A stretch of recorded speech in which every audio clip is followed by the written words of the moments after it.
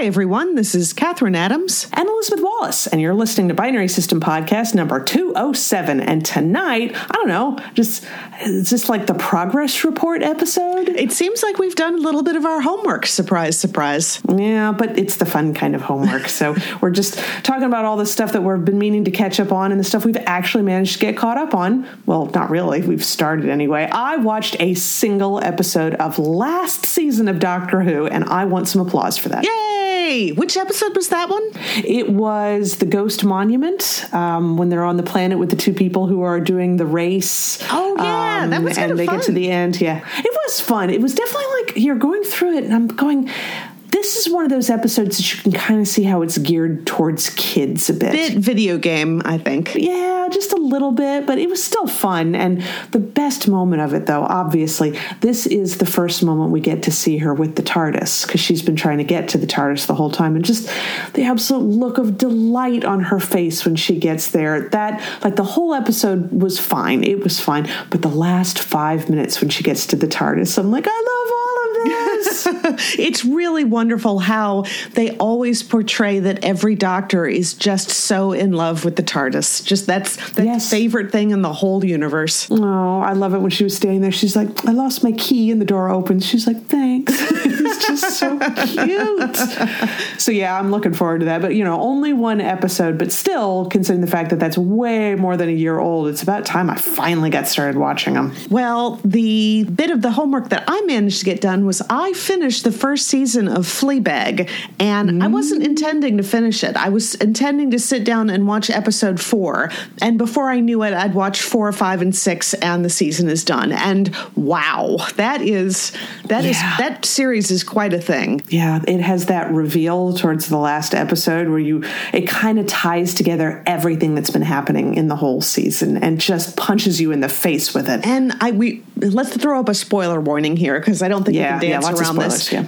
I had figured from way back when she saw Boo's ex at the shoe store, and she got freaked out, and he was obviously a little freaked out. And I was kind of thinking, oh, so she was the one who slept with the boyfriend. So I saw that. And yet the reveal in the final episode was still brutal. Because it was, her asshole brother-in-law is using the worst thing that she's ever done to prove that he's somehow not an asshole to his wife. And that, the manipulation in there was that's a gut punch.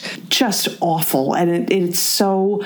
But then they turn it around at the very last moment with the guy, the bank manager, who, by the way, also doesn't have a name in this show. So it's kind of, there's something so compelling about this show. I was not at all expecting to like that bank manager character, but when she sat down and quote, quote, talked with him at the silent retreat where she wasn't actually, she obviously had just decided that this would play better if she didn't talk. So, and it was just that heart to heart that the two of them had was so wonderful. But then, the show will do these funny things that I'm not expecting. Like, she's sitting there and she's doing some kind of menial labor for this silent retreat, and you see in the background other people working in the yard, and then somebody gets up and they just start dancing around and waving at their head, and like, oh, there's a wasp chasing them. And that bit of business, when you have something going on way in the background that nobody else is acknowledging, that's funny every time for me. But even more so, they're sitting in the room at one point where someone's giving them a speech, and there's the board where people can write down something, and someone has just written, I was stung by a wasp. Yeah, I had said last week that it's like the best comedy drama that I think I've seen in a long time. They're actually calling it a tragicomedy. It is actually really super tragic what happens to some people on this show, but it's still so damn funny so much of the time. And I'm trying to think, because of course Fleabag, the main character, she's an awful person in many ways, and yet you still like her. Yes. And I was trying to think about some of the developments in there, and the thing that occurred to me about the ending was that, okay, yes, she's an awful person. Now what? Because most of the time in a story, the awful person, like they die at the end, or they get completely rejected by the main character and they get sent off screen and you never have to deal with them again. What do you do when you're seeing everything from the point of view of the awful person who has to learn how to not be an awful person somehow, or at least try to mitigate her effect on everybody that she actually cares about. So it's a really interesting way to tell a story. Yeah, but it's also, I mean, a lot of times when it's an awful person, they're going to have a redemption. There's usually some forgiveness involved. Well, Boo's dead, and I believe Boo died without ever knowing what she had done to her. So there is no chance of her ever being able to come clean to her or have her forgive her. So I think the whole point was, I don't want to be trite about it, but it is about forgiving yourself. And that's kind of what the bank manager was saying. You know, he really wants forgiveness of other people, but I think he's just sort of trying to get by on his own too. I don't know. It's really, you can't really distill it down to a message. It's a kind of just about life. No, you can't. No, but the next season, I'm so curious to see what you think about the next season. And the episodes are less than a half an hour long, which I think is great. Netflix, please pay attention. Make the episodes and the season as long as it needs to be. Don't sit there and do that Netflix bloat thing where you just drag it out. It's not even that they have like a couple episodes that they could cut out. A lot of times in a Netflix show, you just have 45 minutes of every episode that could just get trimmed out and the rest is gold. So I don't know why they do that. I don't either. I guess maximizing what they get out of their actors, I suppose. They probably have to pay their actors a lot of money. I don't know. It just doesn't seem to make financial sense. But anyway, yeah, when you watch the second season, I'm really curious as to what you think. So we didn't list this last week, but I'm finally watching the most recent season of The Crown. And the whole family got together and watched the third episode of the most recent season, which is the one with the mining disaster. Oh, wow. That was Wales. Oh, wow. Man, I was not, I mean, when you see the mine disaster happening and the teacher tells everybody to get under their desks, and I'm thinking that this is going to be a moment when he manages to save them somehow, but then he stands there at the window and I'm like, he knows nobody's getting out of this. And it's just, can't, that sort of thing where you see death coming at you and you know it's going to happen. That bothers me more than just about anything else. And I'll tell you, this happened during the Tudors too. I'm not particularly great at history. I think I could be if I cared enough to learn it, but I never have, which drives half of our family to distraction because we've got a lot of historians in the family. But this is where it kind of benefits me because, you know, the episode started and it's got the really ominous title cards and the music and everything. I'm like, oh, something awful going to happen. It's 1966 in Wales. I have no idea what happens at this time period. So I got to be surprised by it. So I like that. Well, Nathan always knows what's going to happen because he does actually know history and studies and reads up a lot, but he also does not spoil me for stuff. So he will know what something's going to happen, but he's like, oh yeah, and he doesn't say anything else. So you obviously knew something bad was going to happen, but I wasn't spoiled for what. But this season is really good. I mean, Olivia Colman, and to take a little side trip back to Fleabag, she's amazing in Fleabag. Oh, she's so good. Oh my God, you just hate her so much. She's awful, but what she can do, like that god-awful sexhibition thing that she does with the artwork that's all celebrating about her sex and her having sex and all the people she's had sex with. And she has that whole display of penises. And she's, joking, but not really with Fleabag about, have you found your father? And Fleabag is just like not even going to dignify this. So she just points at one. And she obviously points at the penis that was modeled off of her dad. And what Olivia Colman does to her expression, like her expression just kind of like, it's like surprised, but then drops, then actually really upset, but she's not going to let Fleabag know she's upset. And that was, I had to rewind and watch that just to see her expression there. And Olivia Colman is so good in The Crown as well. I think she's been good in everything I've seen her in. Yeah, and you her character in The Crown is night and day difference from her character in Fleabag. Really? From anything that she has ever done. Yeah, just you couldn't get two people more different.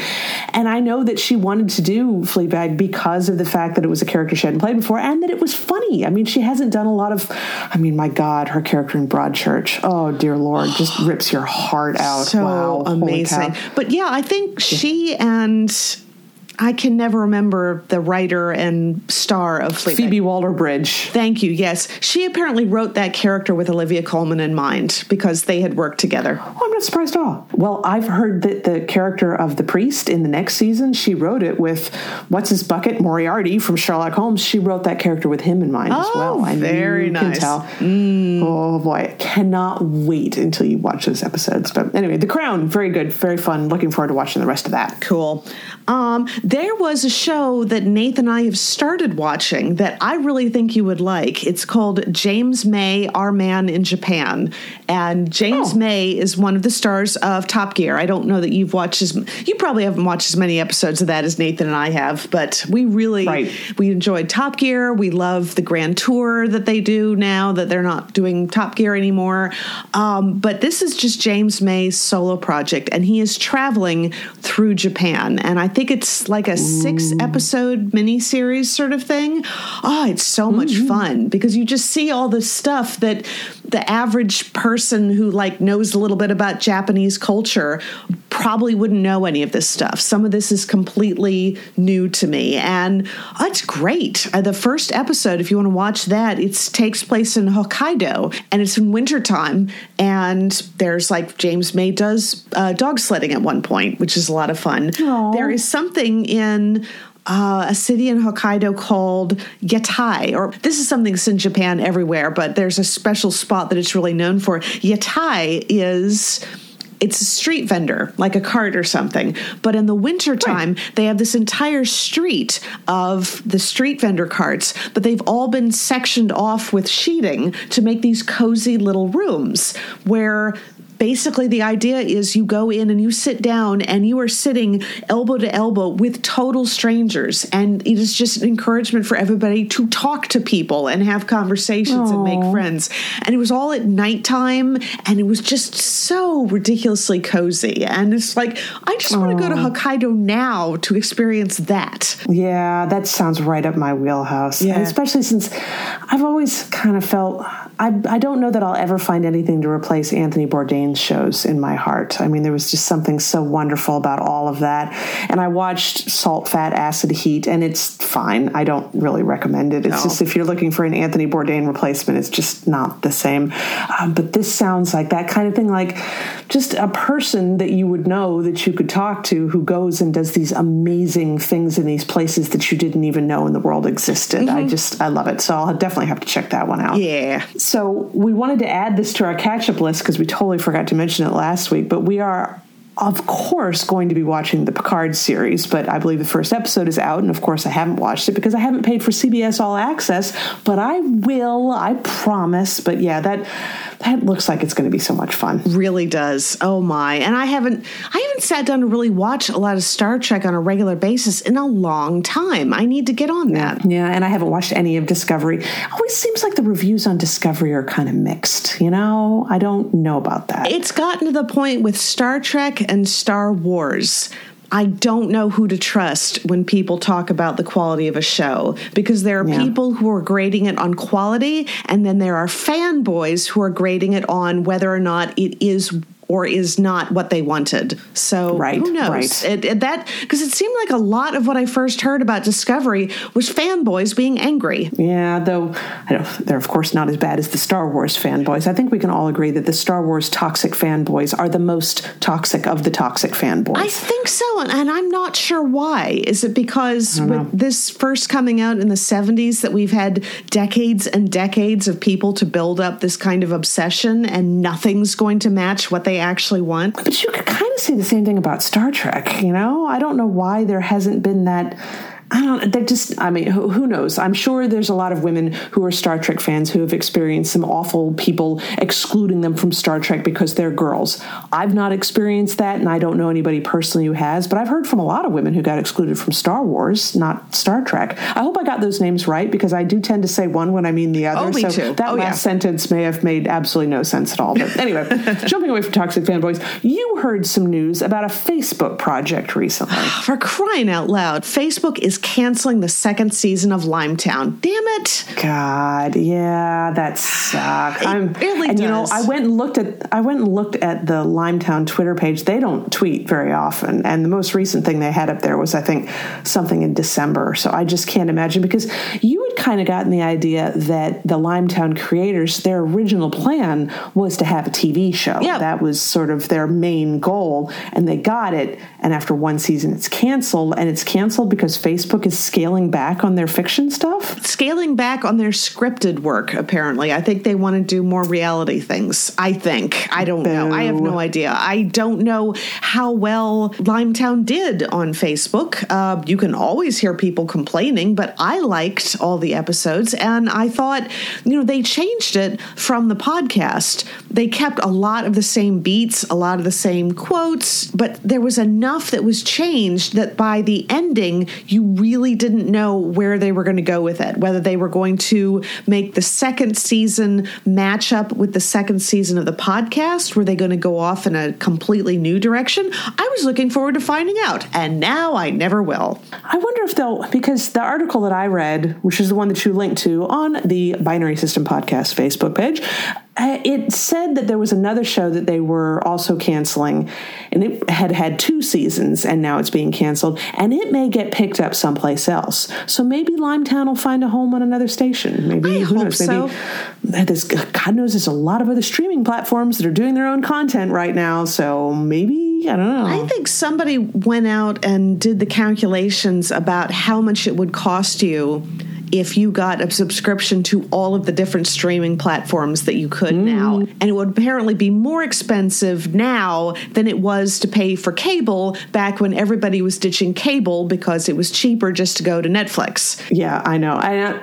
Every time I think that there's, I'm like, oh, well, technically I don't need this station, or I don't need this platform. I don't need this. And I was like, Hulu, who cares about Hulu? And somebody's like, isn't Hulu Handmaid's Tale? Which is another thing that I've heard amazing things about. But I haven't been able to make myself watch it because I feel like there's too much going on in the current political environment, and the whole idea of the show makes me nervous. That's exactly why I haven't watched it, because I know it will make me angry, because when I read the news, I'm already damn angry.